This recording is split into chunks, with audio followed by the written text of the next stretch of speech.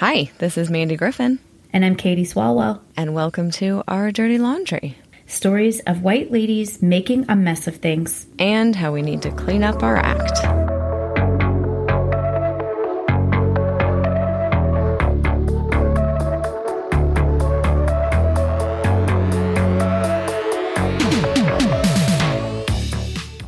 Hi, everyone. It is Mandy and Katie, and we're here. Not 6 months later. Yeah, only I'm so one. Proud of us. No, not even. I think it's been a couple weeks, just a couple weeks. Okay. Yeah.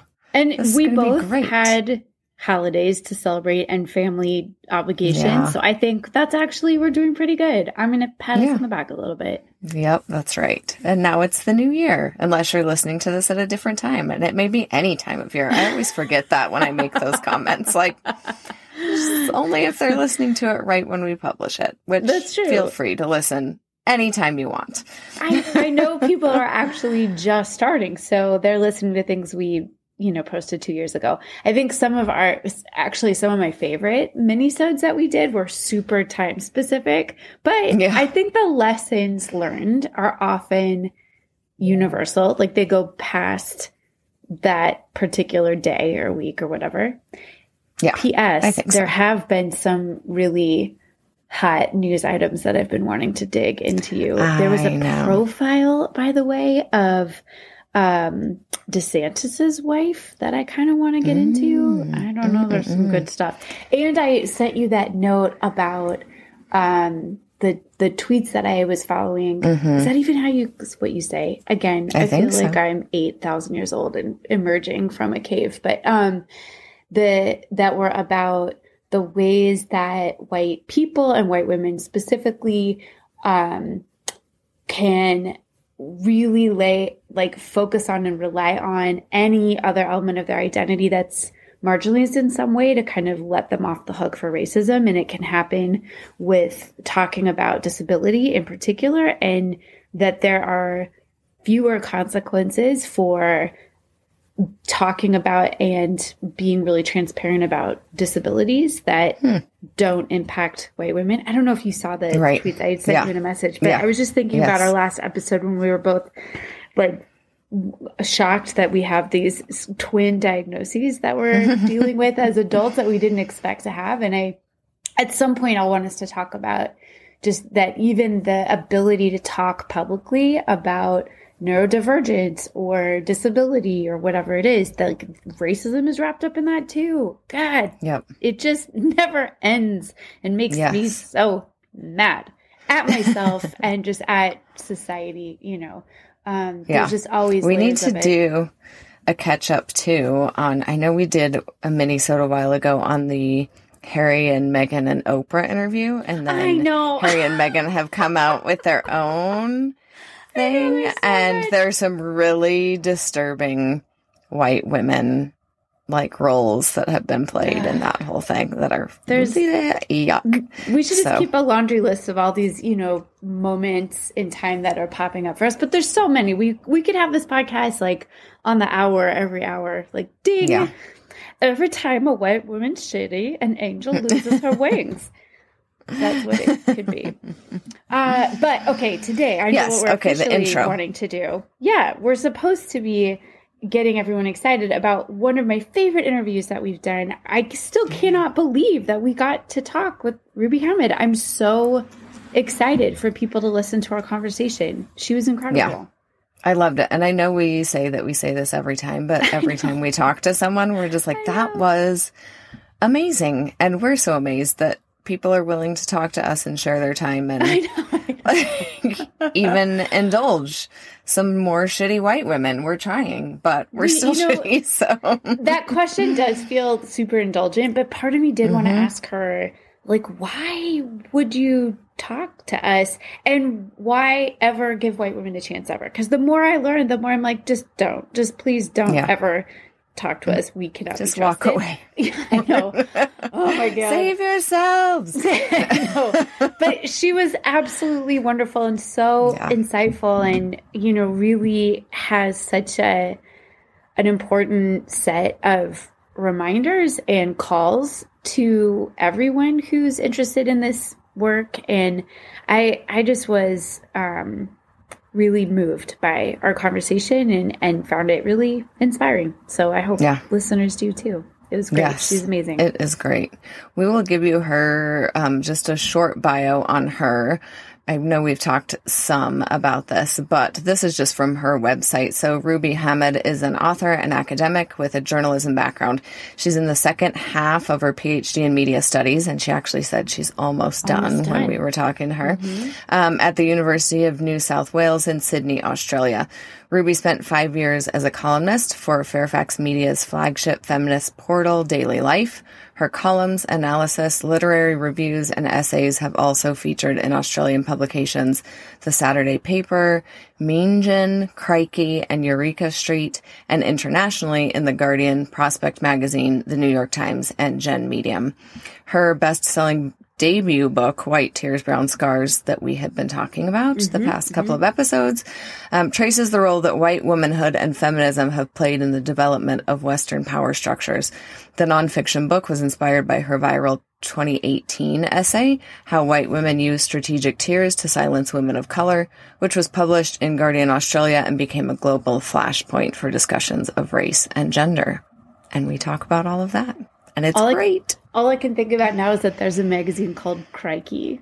Crikey. I'm going to look it up. I will say, something I appreciated. I think she's got a lot of provocative questions, a lot that might challenge listeners or, push on comfort zones or push us into really thinking or, questioning what we think about things. But I think that's where a lot of really important learning and growth and even like moments for solidarity and collective connection can happen. So I just really encourage everybody to hang in there, listen with an open mind, and enjoy the conversation. Yeah. So here we go. Our interview with Ruby Hamid. Hello, everybody. Welcome to Our Dirty Laundry. We are very, very excited today that we finally get to catch up and have a discussion with Ruby Hamid, and she is here with us to discuss her book that we have been talking about on the podcast, White Tears, Brown Scars, How White Feminism Betrays Women of Color. So welcome, Ruby. We're so happy to have you. Thank you for taking the time to talk to us. Thank you so much. It's great to be here. You guys, I get so sweaty whenever we talk to authors. Like my palms get sweaty, my armpits are sweaty. We talked to Stephanie Jones Rogers. I think you cite her work in your book. I know, it's like so beautiful. Incredible work. I was just a wreck right before. I know, so great. So I feel the same way. Like I'm just so grateful. We were talking just a little bit before recording about how appreciative we are and just how beautifully written your book is. But something we just keep saying over and over again that we're just so grateful for is the ways that you highlight colonialism and connect so many different places all over the world to these central problems. And that's something that a lot of what we've been reading or diving into, especially both of us being from the United States, tends to be very U.S. centric. So can you just talk to us a little bit about why that was so important for you and why looking at it through that lens or examining white womanness through that lens is so important? Yeah, well, that was one of the things that I like straight off the bat knew that I wanted to do was to give it that global lens. And that's because colonialism, imperialism was and is a global project. So I didn't want to give the impression that it was exactly the same everywhere, but there were commonalities, foundational commonalities, and the status of white women or white womanhood. So the conceptualization of it, the role that it was meant to play was pretty much the same with, modifications depending on the context in which it was being deployed. And so especially with aiming the book at a global audience and including a US or North American audience is I wanted to give something that hadn't necessarily been explored before, and that is that more of that global context. So to write it it was important to me to write it in such a way that Americans could, and Canadians and anyone in the Americas really could identify with it, but still, to make it relevant to you, but to still give information or perspectives or theorization that you hadn't necessarily thought of or come across, because it does tend to be, like, as you said, focused on, in American books, focused on America. So I wanted to write something that could add to that, in a sense of in an additional sort of perspective, as opposed to try to compete or try to replace it. Always meant to be a global perspective, because that's how I've always seen colonialism. And that's, being born in the Middle East and growing up here, spending a lot of time traveling, living in the US and Canada for a few years. So I've always had that global outlook. I've always seen, how this, how our society is similar to in Canada, in the US, but different, and just, so that's just the lens I've always brought to it. I thought it was so helpful to have that lens, because I find when I'm talking about a lot of these issues with women who maybe even are more progressive but haven't gotten really deeply into the history, they commonly still think of issues of racism, white supremacy, sexism as individual actions and things that if people just stop believing a certain way or acting a certain way, that's going to solve the problem.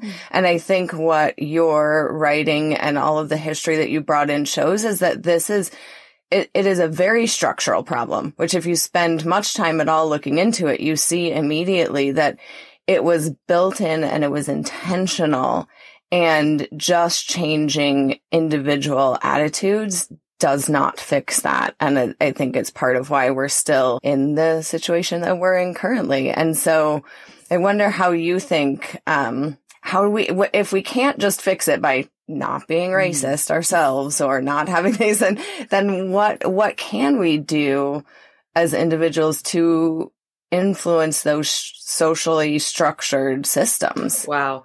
So it is both.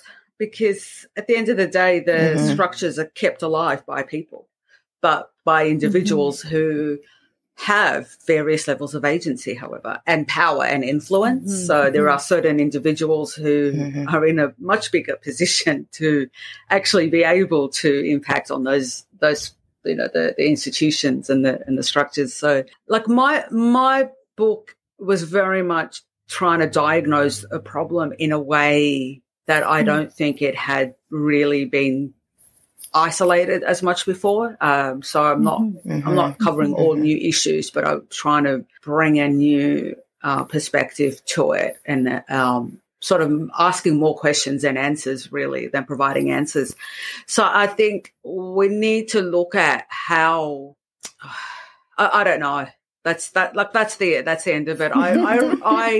I think increasingly, I don't want us to say so much that this is all about the system. It's all about the structure. It doesn't matter what individual people do, because it does, because our individual psyche is influenced and influences the system, right? But what I'm seeing is just a lot of lip service to these things, and people in positions not really not really acting on what they profess.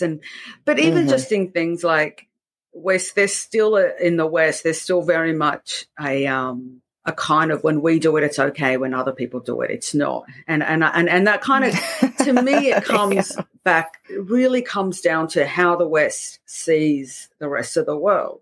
And that is a reflection of, what's happening with race and racism within Western societies is a reflection of what is the relationship the West has with the rest of the world. By which I mean, you only have to look at the response in the West to, Russia's war in Ukraine versus the response to Israel and Palestine, right? You want to look at them. There's very much similar, there's commonalities there. You're talking about a more powerful force incoming, and yet the outpouring of sympathy and empathy and money and funding into Ukraine versus the demonization of Palestinians.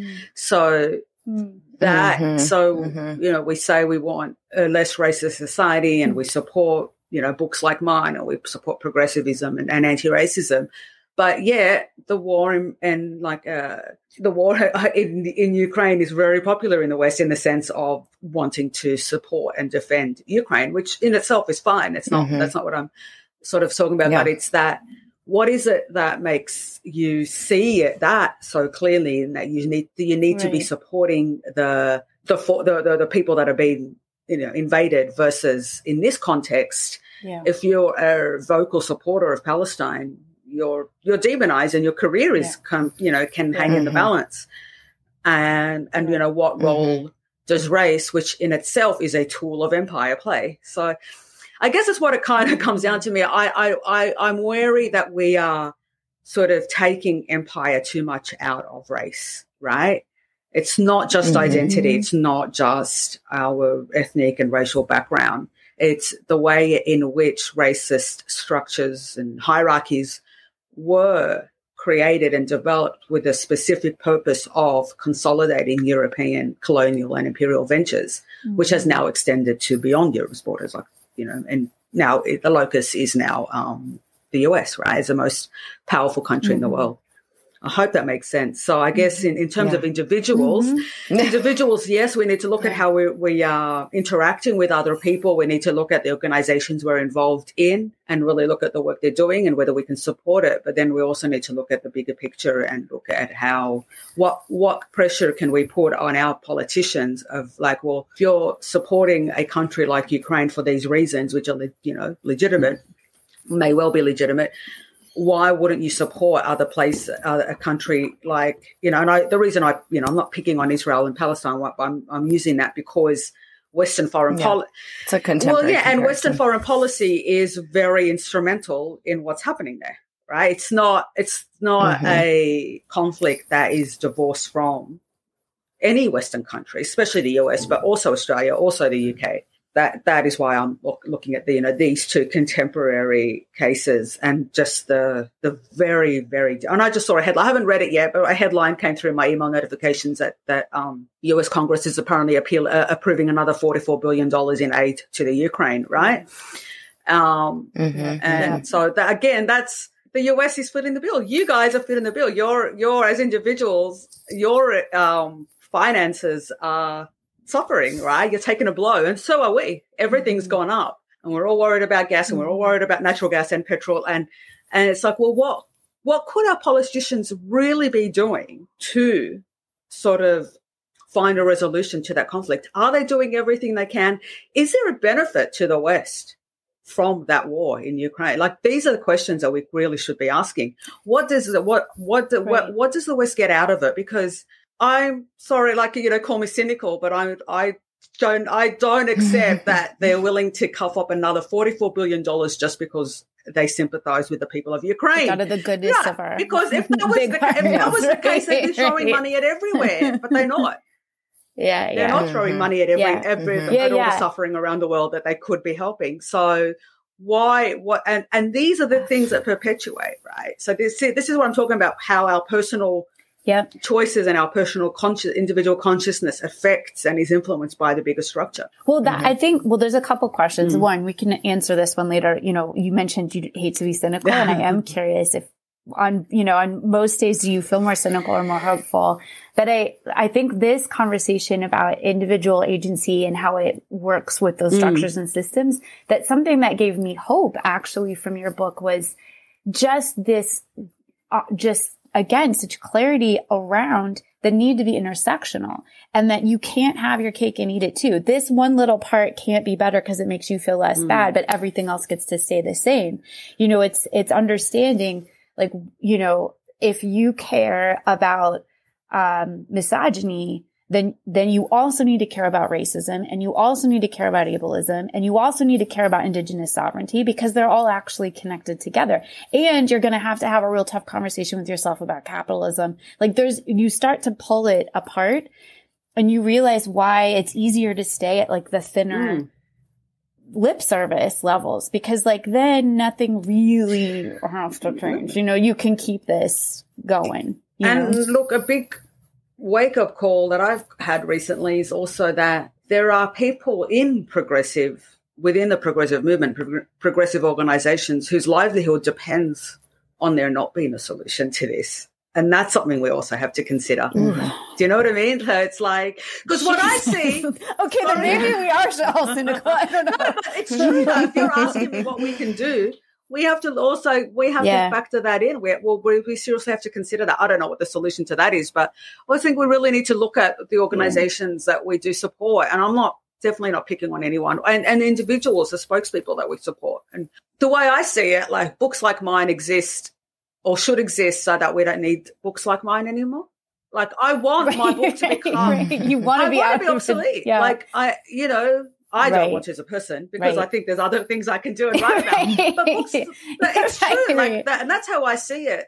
But I don't think everyone does necessarily see that, because I do see people within our movements acting in such a way that actually does not benefit all of us. This is a hard thing to say, because it's hard, because it's disappointing, but also hard because I can't use examples for obvious reasons, like, but it's something that if we need to open our eyes to, and these are parts of the reasons why. And I don't want to say it's all on us, it's all our fault as progressives, we're supporting the wrong progressives or we're doing things wrong, but it's that balance of, there's a quote by Carl Jung, the psychoanalyst, he said, as goes the individual, so goes the nation. As goes the nation, so goes the individual, right? It's that interplay. And we can't change ourselves without a profound change in our system and our whole social system and political and economic system. But at the same time, we can't change that and expect not to have to undergo profound reconstruction, personally, all of us. Yeah. Reconstruction and reparation. Oh, absolutely. I think that's something that a lot of Westerners really have a hard time with too. I think especially white people, they're like, let's skip that part. Let's jump to where we're all nice, like everybody's happier. And the phase where you try to make a wrong right, especially a wrong that's so rooted in such deep history, that I think that process can feel like overwhelming, or, and your point about the systems and individuals, I think I tend to be the more hopeful of the two, and Mandy tends to be the more cynical of the two. Not every time, but most of the times.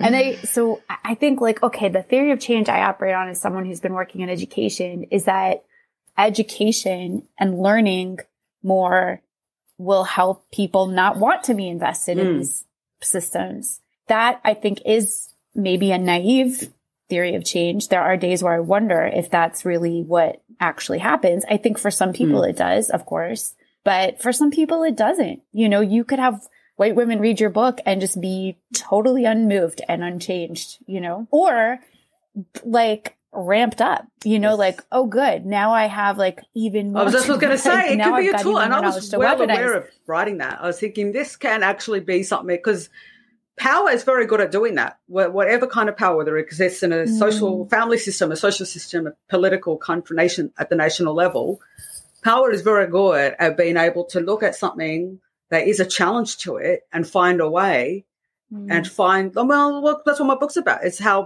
white supremacy did that with feminism. It's like, okay, this could be a challenge to me, so I'm going to find a way to make it work for me while pretending that it's actually still working again. It's deceptive, but that is how power reproduces itself, and that's something we need to be constantly on the lookout for and aware of. And I knew, even as I was writing it, I'm like, this could very easily end up doing the opposite of what my intention is. And I've actually said to friends sometimes, I'm like, sometimes I feel guilty because there's a part of me that believes not the worst, but one of our downfalls has been the written word, because we can put things on paper and before paper parchment and print, it gets solidified, right? Yes. But it's still so open for interpretation. You can be misunderstood in your own time. I could say something to you right now that I think is perfectly clear, and you could genuinely misinterpret it, like as in genuinely misunderstand what I'm saying and think it's something else. But then other people can purposefully misrepresent it. And that's in our own time. And I've seen it happen to me, and I've seen it happen to others in my own time. So, and yet we're here looking at text from like 1,000 years ago and saying, this is exactly what this means. And if you don't do this exactly as I say, I'm going to kill you, or I'm going to invade you, or I'm better than you. And so there is a sense of guilt. So I tried to write it as clearly as I could. But again, because we are all individuals and we're going to look at something and we have our different vantage points, we're never going to interpret something exactly the same as others or exactly in the way that the person who wrote it probably intended. Like, so humbleness on all our parts is probably required, humility, rather than like, I have the way, and if you're not with me, you're wrong, and you know, like they'll cast you out, sort of. No, I mean, speaking of intentions, I think I wondered that about, you talk about at the beginning of the book, this kind of came out of your Guardian article that you had written initially, and I wondered, when you sat down and wrote that article, was there any part of this that you foresaw at that time that you thought it could turn into this whole book, all of what you're doing now? 100% no idea. I wrote that, as I say in the book, trying to piece together personal experiences, and then, you know, when you're working through something, you start to see it in other places. And, you know, so I'd see a tweet and I'm like, that's quite similar to what I'm trying to, and I quote some of these tweets in my book. And then I saw an article about, you know, how white women's distress, you know, the article by Lavie Jayi, who talks about, you know, the weaponization of white women's tears. And then you find that people have been talking about this for years, right? It had just never gained traction the way it did with my article. So I hadn't been exposed to them, right, until I started to work through it and my eyes were open and I was trying to make sense of them. So how is it like this white colleague did this to me, but me, by bringing it up and asking for an explanation and asking, you know, for them to fix the issue, I'm basically being told you either have to suck it up or leave. So I had to leave my job, right? Why am I the person who actually has to pay a price? Because somebody decided to screw me over. And then why is it when I try to talk about other colleagues, they either take her side or they start talking about their own emotions and their own feelings, like what is happening, and why is it so easy to cast me as like this bad guy just because something happened to me and I don't want to be quiet about it. So that was the process of that. And then when that happens, it starts up, you know, it happens again and again. And you're like, wait a minute, like this can't be a coincidence. If I'm talking to, you know, my POC friends and colleagues are reacting to it this way. My white colleagues, you know, 9 out of 10, 8 out of 10 are reacting to it in this way. Yeah. This can't just be about me or this particular issue. There's a wider societal thing going on here. And, you know, like even that concept of white women's tears was already been discussed and written about, but it just wasn't exploded into the mainstream like that. And I think in most of the ways it was, like, I do discuss it differently in my work. In most ways it's discussed in the ways in which white women may get emotional about racism so that they either get to put themselves in a position where I'm one of the good guys, or they get to deflect the conversation so that we're not talking about race anymore, or just that white women's distress is inherently more valuable. So whether she intends it or not, she's going to get people on side. So I wanted to talk about it more in the terms of a tactic, a strategy that white women are aware of the valued place of white women and white women's emotions in society and are able to tap into it at pivotal moments. And then as soon as that moment is past, they get to put themselves back into the role of the oppressed woman. So that's kind of what I wanted to do with it.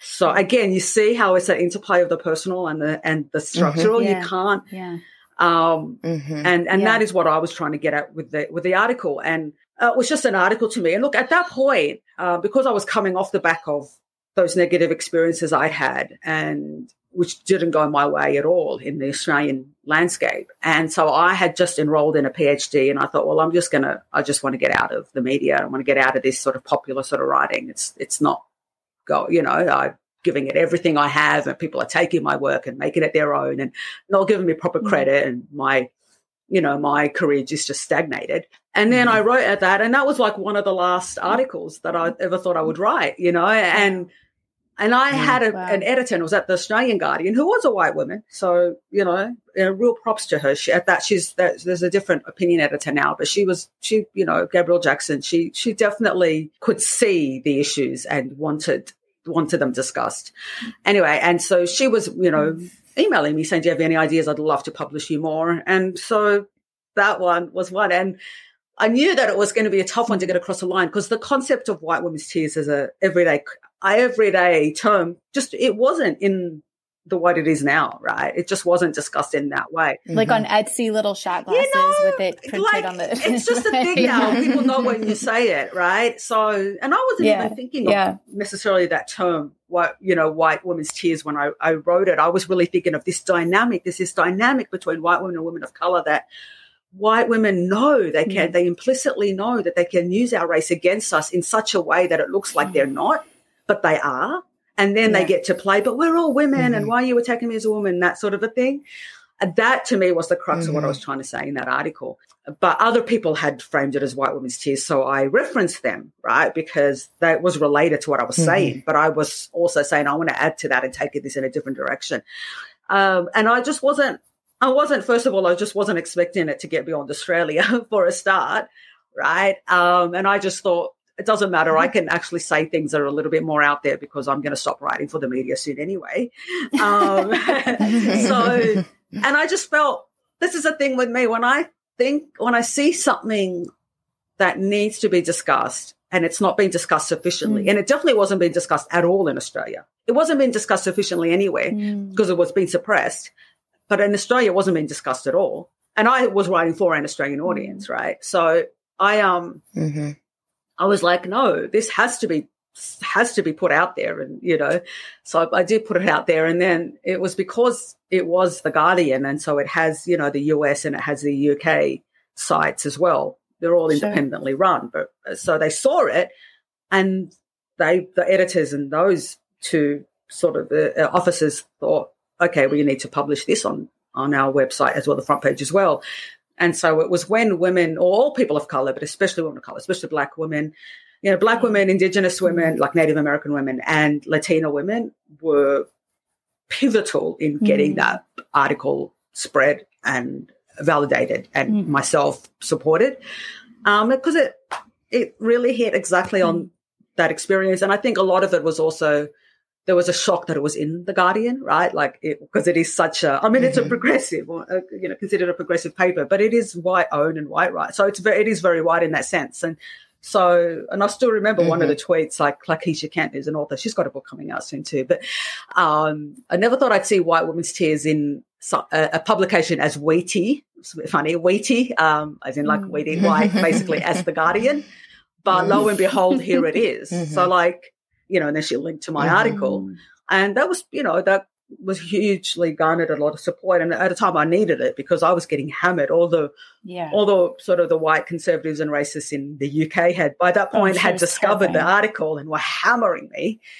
And I was feeling very much isolated and alone. And then all of a sudden, this outpouring of support from Black and Indigenous and Latino women started coming in. And that kind of turned it around for me and kind of gave me the strength. Wow. But in terms, it's a long way of saying. No, it's powerful. Because it hit such a nerve with, women of color of all backgrounds so readily identified with it. It was, they wrote to me and asked me to keep it going. And they're like, are you going to write a book now? And I was like, no intention. I just started a PhD, right? I was like, no, I'm getting out of this. I'm retiring from this sort of writing. I'm going into academia now. But they're like... only 20 people read an article. And a couple of them said something like, but you kind of have a responsibility in a way, because you've exploded this thing. You can now talk about it, and people will listen to you because you've written this article. You're in a position that a lot of us are not in. And that's true. They didn't say it they said it in a very open, matter-of-fact way, and in an almost like a request, like they're requesting, keep speaking for us as well as yourself. But, so it's like, they're absolutely right. This now does the success of this article, the virality of it now does actually give me a responsibility, because I did achieve notoriety very quickly through it. I did put it on the conversation in terms of you can't ignore this anymore. You can pretend to, you could pretend to ignore it before, but you can't now because it's just gone too big. So then I was like, I think they're right. I think I do have to act on that responsibility and write a book. But then I was like, but how? Like, is there a book here? You know, at that time, I didn't know how I would do it. I didn't know how I would. Oh my gosh. I mean, I am sure there was a ton that didn't. Absolutely. Once I started, your question, is there a book? I'm sure there was volumes, because I was like, okay, I'm exploring one very specific dynamic between white women and non-white women that plays out, and it plays out at work. It plays out among friends. It plays out online. And I thought I got to the kernel of it in the article. Then I thought, okay, how do I expand on it in the book? So I went back to the article and, I was kind of like, read this as if you didn't write it. And you had to write a report on it, And then I thought the things that kept coming up was women of color are positioned as this. We're taken to be aggressive. We're assumed to be that. I think, okay, so this is a book about how women of color are represented and perceived and why. Yeah, so that's when I took it. Well, then, okay. Yeah. Then I was like, okay, well, you can't talk about all women of color as just one group. I use that term sometimes when I'm talking about something that affects all women of color in various ways to different degrees. But our experiences, whether we're Arab, whether we're Black, whether we're Indigenous, there's going to be some similarities, but there's going to be differences, right? So, in the US, it's Indigenous women and Black women that caught the brunt of it as the dispossessed and as the enslaved. And then where do the rest of us fit into? So I wanted to talk about there are commonalities and there were ways in which we were archetyped, whether we are Black and archetyped as aggressive or, East Asian and archetyped as sexually permissive and dainty. And if we step outside of these archetypes, then we're demonized. But if we stay inside the archetypes, we're dehumanized and belittled in that way of, well, that's all you're good for, right? So, once I saw that, then I was like, okay, there is so much here to talk about the differences, but also how they are related and where it all springs from, right? Yeah. And then, of course, I thought, well, we also will then need to look at how white women came to be seen the way they are and hold the position that they hold, and how, because there's race and, we're as women and all genders, but I'm talking about women specifically in the book, as women, we're a product, I don't want to say products, but the way we move in the world is affected and shaped both by our race and our gender and other things, but let's just focus on these two. And that goes for white women as well as non-white women. You can't say white. And this is how feminism in the West has traditionally and for the most part still functions, as our oppression is all just a function of our gender. So because they're only looking at the oppression side of it, they're purposefully ignoring, or they're not looking at, or they're blind to however you want to put it. They're not perceiving accurately the way in which they're not just their personhood, but their womanhood is shaped by their race as much as by their gender. Yeah. Well, Mandy, I feel like I can read your mind, because just in our previous episode, Mandy was like, oh, we were talking about some of the archetypes and how helpful that was in the history. And she's like, well, you heard what just happened with this latest archetype, that the Lovejoy trap got pulled and written about. And so then that's what we ended up talking about, like how predictable in some ways. And you mentioned this a little bit earlier, to know that you're writing this and it's going to go out into the world and people are going to use things, and, people will take work that isn't theirs. And it's that also being a part of white womanhood too. And I don't want to put you on the spot, but just know we were super pissed when we read about this story and, just how incredibly frustrated that it just has to be. Well, let me put it in a question and then you can talk about that if you want specifically. But I'm wondering, in the years and months since the article came out, since the book came out, I'm guessing it's kind of like when you have a child and your child, but you constantly are learning things about yourself through your child as they move in the world. Like, it's not a static thing. So I'm wondering, as this thing you gave birth to and put out in the world, what aha moments have you had, either additional learning or insights that has moved you or excited you, and the more hopeful side? And then what have you learned from this going out in the world that maybe has been like heavier or discouraging or, ooh. Yeah, no, good question. Like in terms of the first half of that equation, like I guess the good side that is just seeing the impact that it's had on people and women in particular, writing to me and telling me, whether they're, white women and sort of admitting to ways in which they haven't acknowledged the way in which they move as white people as well as women in the world. And then, especially women of color writing it and saying how it's given them that sort of framework to understand so many of their experiences, and others are to have their experiences validated and to feel seen in a way that they hadn't felt seen before, because there was this major aspect of their experience in the world that wasn't being acknowledged enough in society. So, and look, I don't want to just harp on the negatives, because there are people that have referenced the work and used the work in excellent ways that are sort of true to how I think I wrote it. In terms of the disheartening side, so, that thing with the Lovejoy trap it was disappointing, because, like I said, there are a number of terms that I came up with in there that I wanted people to use. So I wanted to. So when I first sort of came across that article, I was pleased. I was like, oh, great, someone's talking about this part of my book that isn't talked about much. And then as I read it, I was like, it's a bit strange. Like, she mentions. So this is how we really have to be careful how to see between the lines in how language is used, right? Because she didn't say Ruby Hamid came up with this term. She said the term appears in Ruby Hamid's book. How did it get there? Did it just, the letters fell in, Ruby. They just happened to fall in order. And it refers to this and that. And it's kind of like she describes it as an entity that exists independently of my book, right? As opposed to something I coined. And now, in a way, that's partly on me, because I gave her the term the Lovejoy trap because I wanted people to readily understand. Oh, everyone knows Helen Lovejoy. Or if they don't know, I could easily explain her. The Simpsons, won't someone think of the children? Yeah. But that's just the surface level of what I was saying. I'm saying, don't just look at her words. Don't just look at as in like she's deflecting by talking about the children. Look at what possibilities that can come out of that. It's not just she uses children, but it's not just about children. You can use that to describe anything, right?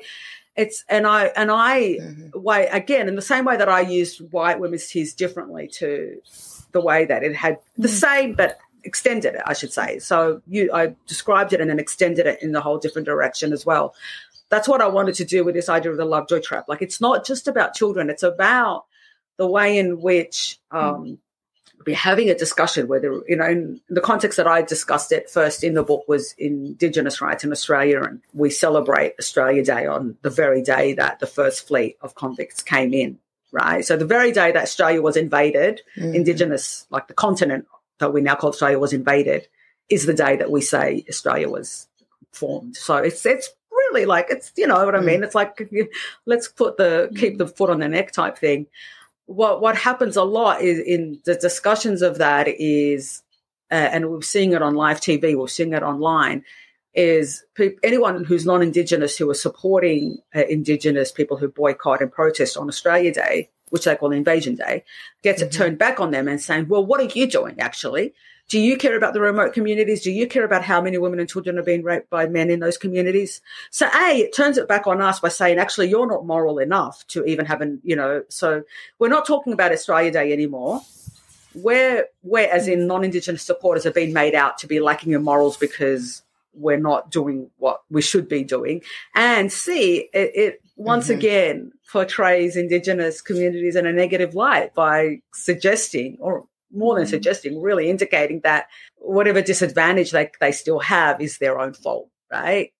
Does that make sense? And that's, and again, that's something I was pieced together because it happened, I still had a Facebook page then, and I just shared, and I didn't even write anything, right? I didn't share my opinion. I just shared it was on Invasion Day a few years ago, and I just shared a picture. It was a really great picture of a massive, like, Aboriginal flag at a protest set against this, blue sky. And I just sort of shared it. And then someone, some rando came in and just kind of said, well, what have you done for them? Do you care? Like, why you're just using, what did you say? Calm your Arab ass down. As I said, I hadn't actually said anything. I literally just shared a picture. Calm it down. And you're using, Aboriginal people for your own agenda, rah, rah, rah. So see how he switched it on me and then said, if you really cared, you would be helping the women and children in those communities. That, to me, that is the essence of what the Lovejoy trap is. It's not just about pretending to care about children. It could be about anything.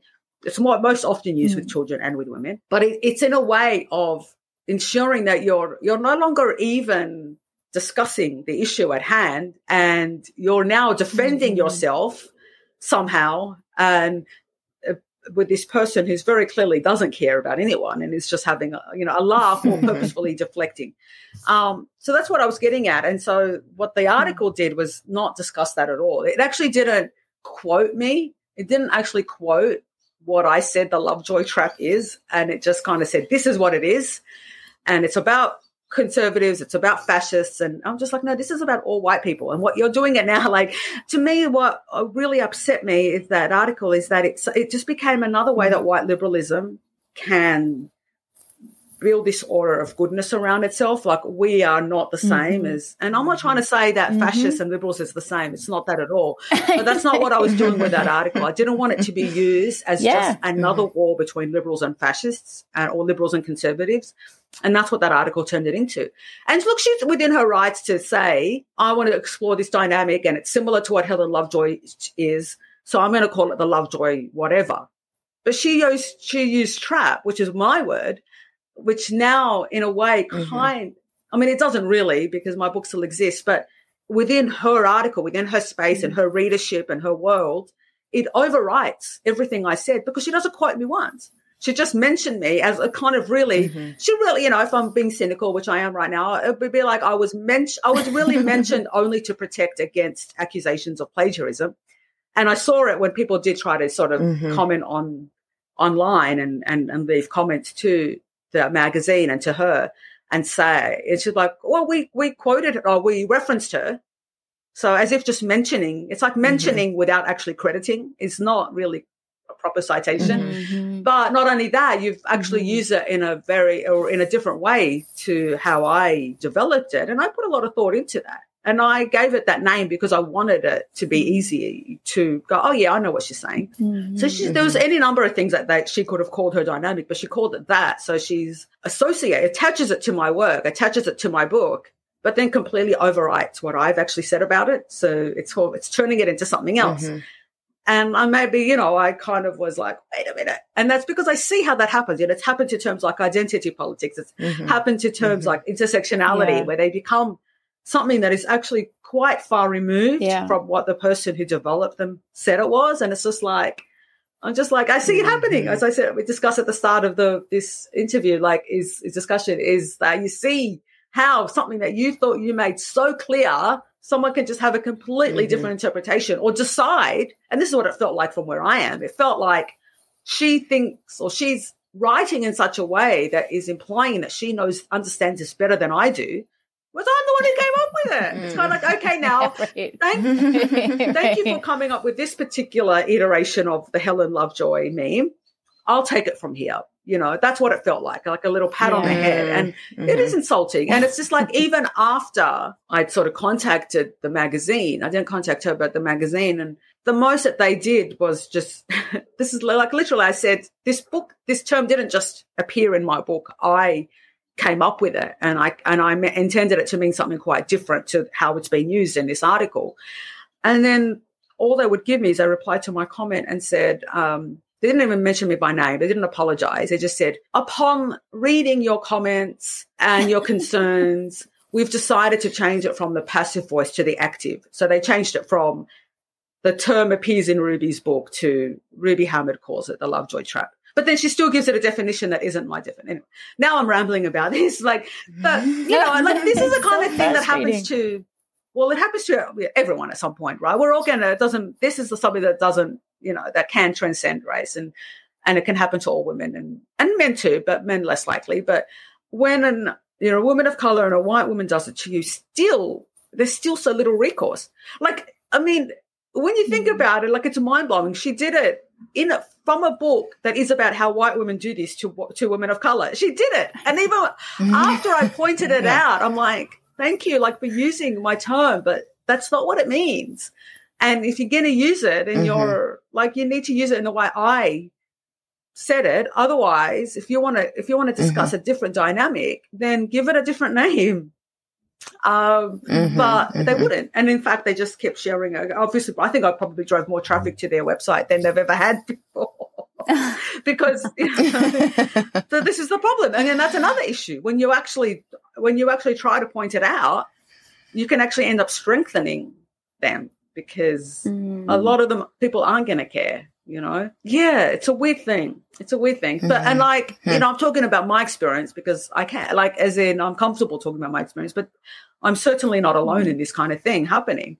And it's quite sobering that it can happen in the context of it appearing in a book like that. And they've completely just refused to back down. And like, they're still using my term in a way that I didn't intend for it to be used. And so, but I you know, it kind of gets like what they're not going to admit. And so I just kind of have to accept and stop driving traffic to them, basically.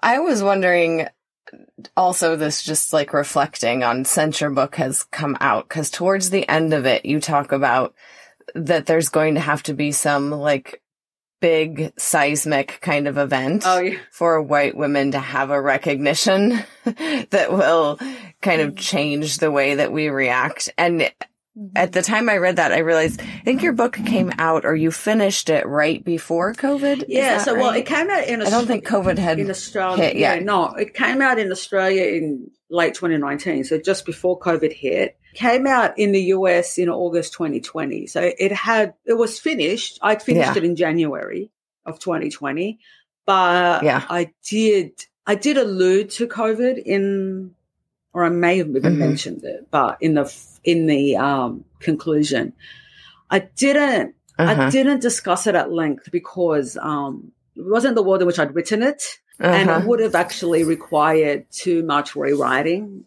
to pretend that I was also, you know, so I couldn't pretend that something was happening in the world that wasn't at the time I was writing it, but I could discuss it briefly in the conclusion.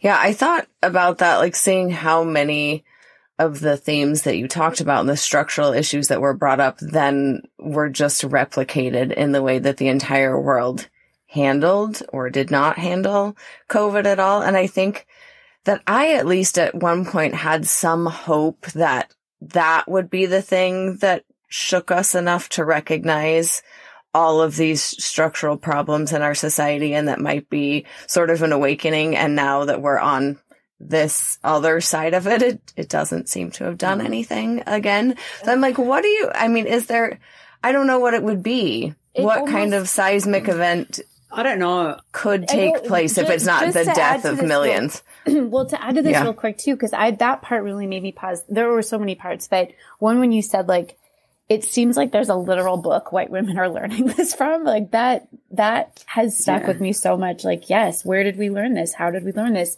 But then the part about the seismic, Mandy, I love that you're asking about COVID, because part of me wonders if it's so seismic. I actually think it encourages people to want to retreat so badly to what feels normal again, or what, like, their blankie, that the blankie need is way stronger than normal. So I'm almost like, what's the perfect level of disruption that people feel willing to let go of these things that are demonstrated to be so horrible? I don't know. Yeah. That's not that I expect to have like the answer to that. Like when I said that, I know, from memory, I was thinking in a like it has to be something that it doesn't just disrupt their life or affect their life or even endanger their life. It's something that has to completely force you to recognize yourself, right? To recognize everything that makes you who you are. And I think I likened it to like the pathological narcissism, because like narcissism is notoriously difficult to treat, right? because narcissists, and I'm talking about clinical narcissists here, not just like that person is not, it's like clinical disorder as an actual, disorder, is so hard, difficult to treat because they can't look into themselves enough to really see their own trauma. They refuse to see it. And so it's all externalized, it's all projected. And then what that ends up happening is it hurts everyone around them. And they can recognize that they're hurting on a certain level, but it stays up here. And it's like, well, if they're not hurting, then I'll be hurting. So it's better that they're hurting. They can't conceive that there could be a relationship where neither of them has to be hurting, right? No one has to lose in a relationship. Right. They can't see that. And in a way, I just thought that was a good metaphor for white, That's exactly I think a lot of white people still kind of see, but if we're not on top, we'll be on bottom, right? Yeah. If we're not privileged, we'll be unprivileged, So what is it that can make the majority of white people see, or people that benefit from whiteness, it's not all just white people anymore, but people that benefit from whiteness, what is it that can make them see, to really see that everything they have is predicated on depriving and oppressing others, and to see that they could be a better person actually and gain more by acknowledging it. And they're just thinking of the things that they're going to lose and not the possibilities of what they can gain. And so, that's what I was trying to get at. It has to be a seismic event that forces you to actually recognize that about yourself, about your country. And I floated the possibility of climate change getting worse as that, because, I was talking about Indigenous, like how Indigenous land rights and, climate change go hand in hand, and that one of the best ways to, and I do reference a study, which I can't remember, but this is reference that one of the key ways of tackling climate change is to actually restore land rights to Indigenous people and communities. So again, it's that whole thing of we are one world, and we just keep insisting we're not. And that is literally, because it's disrupting everything, it's tearing us apart from each other, and it's literally tearing the world, the planet apart. And then, COVID could have been another one, because, what I saw in COVID is, like when the vaccines came out and the drive to get everyone in the West vaccinated, and now you have to, get double vaccinated, then triple, and get your boosters. But there wasn't no effort in addressing the fact that people in the developing, like the global South, weren't having access to vaccines. And even the WHO came out eventually and said it's starting to get irresponsible to tell people in the industrial world to get like their fourth booster, when there's people in, in African countries and other global South countries that haven't, because they don't have access to it, because they're not allowed, like the pharmaceutical companies producing it weren't allowing them to use, they weren't sharing the technology, they weren't sharing the science with them.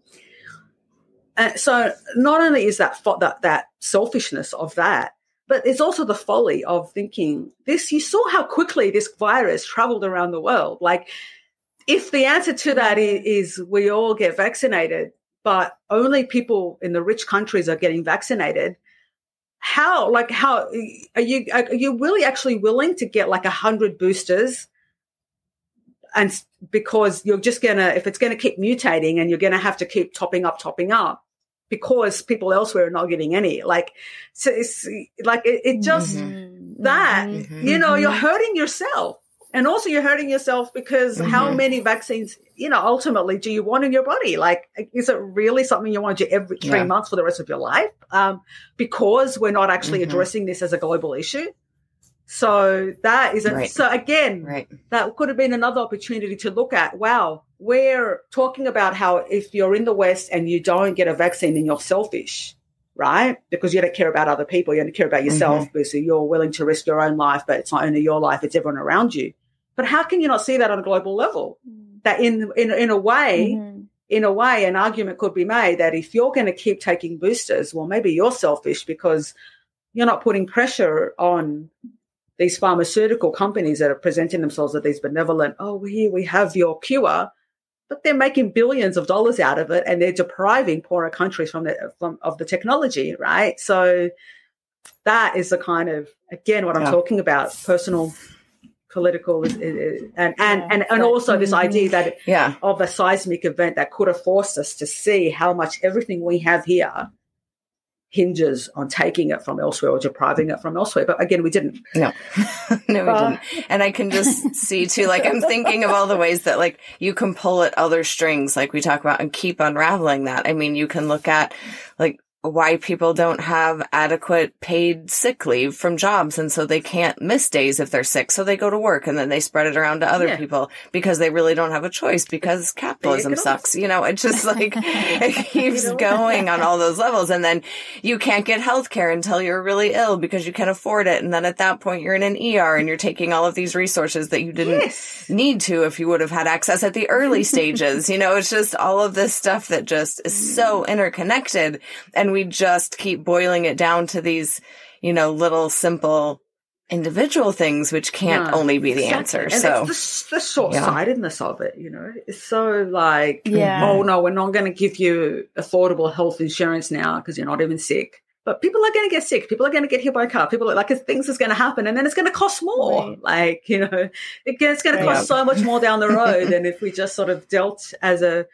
We're very much into, like with the West, we're very much into trying to find a cure rather than preventing something, dealing with something after it happens, rather than doing it, than being able to see it or see the possibility of it and acting early so that something like, you know, to mitigate it so that if it does happen, it's not the massive disaster that it is otherwise. But yeah. Yeah, I mean, I got my first postgraduate degree in public health before I went on to do physician assistant studies. And that's one of the first metaphors that I remember is talking about public health as, you know, instead of fishing people out of the river that are drowning downstream, you just go upstream and keep them from falling in. And that is so much more effective than trying to do the massive rescue effort downstream. And I think that can be applied beyond medicine, obviously, to all of these kinds of social issues. I think what's so tricky, and I have this movie on my mind because I have 2 little kids and we just watched it this weekend. It's Strange World. It's this movie that just came out from Disney. It was a nice story. So the metaphor is that there's this plant that produces these berries that allow them to power their world, and it's like revolutionized everything, and it's so wonderful, and then it starts to get sick and it's dying, and so they're trying to figure out what's happening. I feel like in order to understand the metaphor, I'd have to spoil the movie, and I feel kind of bad. Basically, the point is that when you go upstream and you're like, why are all these people drowning? And when you realize that the answer is connected to something that people in power downstream really enjoy, good fucking luck. Basically, because even if those people profess to care about why people are drowning, you can start to rationalize like, well, it's just a few people drowning because I really like this hot chocolate I drink every day or whatever it is. Like it's usually something that's for our comfort and our convenience that would have to change. And that brings it around so well to white women. Yes, exactly. Like it comes back so much because like we have so much comfort in this system that has been built around us. And of course your book breaks down like beautifully how it's not true comfort. It's not real peace that we enjoy in this. And if we just could recognize that, we could change it. But on the surface, we enjoy a lot. We have a lot of power because we have aligned ourselves with white supremacy and white men and the power that they have instead of actually tackling all of the underneath of that. But that's the seismic change movie that I hear you asking for, is to see it not as, it's not comfort. It's like a really sick meal that we make all the time. And so that's the ability to see like, oh, this thing that I thought was innocuous or even maybe a tool is actually really dangerous. And once you know that, you can't ever use it again in that. Or hopefully you wouldn't. You know, this is again where there are definitely people who would just use it, you know, to keep amassing power. But I have to believe that that whether it's seismic on a social level or just like a personal level, or people have that realization that I think can matter. I think there are, on an individual level, I see it happening. There are people that are then able to acknowledge it. I gave a talk recently in Tasmania. It was a conference, and an older white woman, she's maybe in her 60s, she came up to me afterwards. And so it was a talk based on my book, or themes relevant to the book. Mm-hmm. And conference was for like a peak body for volunteer organizations. So to give you a sense, these are people doing good things, right, in the world. Mm-hmm.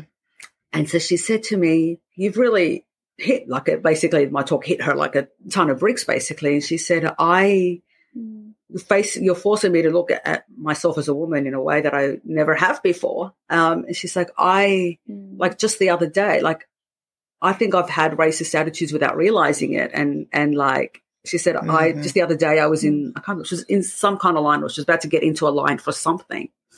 And as she's approaching the line, she said there was a younger Asian couple waiting. And she just kind of didn't say the words, but when you think without words, she's kind of thought, I'll just duck in ahead of them. I can go in ahead of them. I said, wow, okay. She's like, the thing is, beforehand, if I was going to rationalize it to myself, or I would say, oh, it's because I'm older. As an older person, I should be afforded to go ahead.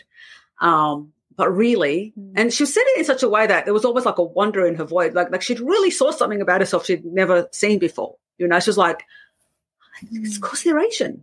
It is. What does that say about me? I would tell myself it would be because I'm older and I should go ahead, but I actually think I thought I had the right to go ahead of them because they're just Asian. See, that is the kind of like, that is, like that. Sure, it's only happened to one person, but that is huge. And I said to her, like, for you to admit it to yourself is huge. To admit it to another person, especially me, like the person who said that's massive. And this is a step towards, like if we can have that kind of awakening on a bigger scale, then that's the kind of ripple effect that we're on. But that is the degree that we need to, and that's a hard thing to face, right? So we're gonna look for excuses. Oh, it has to have been this. We don't want it. And that's why, again, that narcissism analogy comes in handy.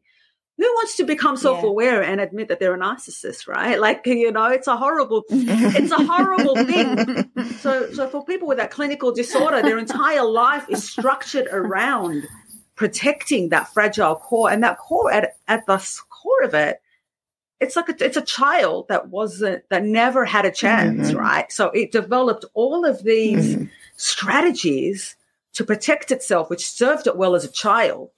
But as it grew older, no longer. So they're depriving themselves of true human connection, and they're creating unimaginable suffering to all the people around them. Now, occasionally, sometimes, someone with that disorder will become aware of it and work at challenging their own behaviors. And that is what Oneness has to do. It's not just a one-time thing. It's not waking up, I'm no longer racist. It's actually, it's a constant daily battle, really, because everything in the world, in the society has made it so that it wants you to accept all that you, as I see as white people, is to accept everything that's given to you and not question it, because it can serve you personally, even though it hurts you in other ways. And especially if you're not financial, like economically privileged white person, you might get the sense of you belong to the dominant, powerful race. But what's it really doing for you on a personal level? Not much, and it wants you to stay in that, because then it serves the people who gain the most from it. Well, I'm thinking this is like the end of the year and New Year's is coming up, and I've always been notoriously horrible about like goal setting or any sort of resolutions. I'm always just like, don't wait for a certain time of year or day to do it. Just get on it and do it. Why do we do this silly thing? But since this just so happens to coincide, I mean, I think that's a great place for us to maybe start in this new year, like, and especially our listeners and the women and men who listen to this podcast, to just really spend time on a regular basis over this new year and deconstruct some of those very personal, like, kind of archetypes that we've all bought into, and look and see where those little daily actions, like, what am I really doing this for? Where does this come from? And try to start breaking that down, and maybe having those seismic events within ourselves on a regular basis, I think. Ruby, is there anything you're working on that you're looking forward to? Oh, I'm looking forward to finishing anything my PhD soon. Yeah. It really is in just the final rewrite stages. It's it got stopped and delayed a lot. Because I wrote the book after I started the PhD, so I took time off, and then COVID hit, and then I got sick, and not from COVID, but I got sick during COVID. So it was just, it felt like a million years. So looking forward to that. Congratulations! I am writing a book proposal that I can't talk much about now, but maybe we can discuss that. Look forward to it. Yeah, so it is finally, I'm finally ready to write another one. Yeah. Oh, exciting. Yeah. Thank you so much. Yeah, thank you for taking your time. No, it's been great. We're so excited about this, and we're really grateful for your book, and we will do whatever we can to promote that and any future work that you have. Please let us know. We'd love to talk again, and we'd love to promote your work more. Thank you so much. It's been a great talk. Thank you. Well, we'll be in touch, Ruby. Thank you. Thank you. Bye-bye.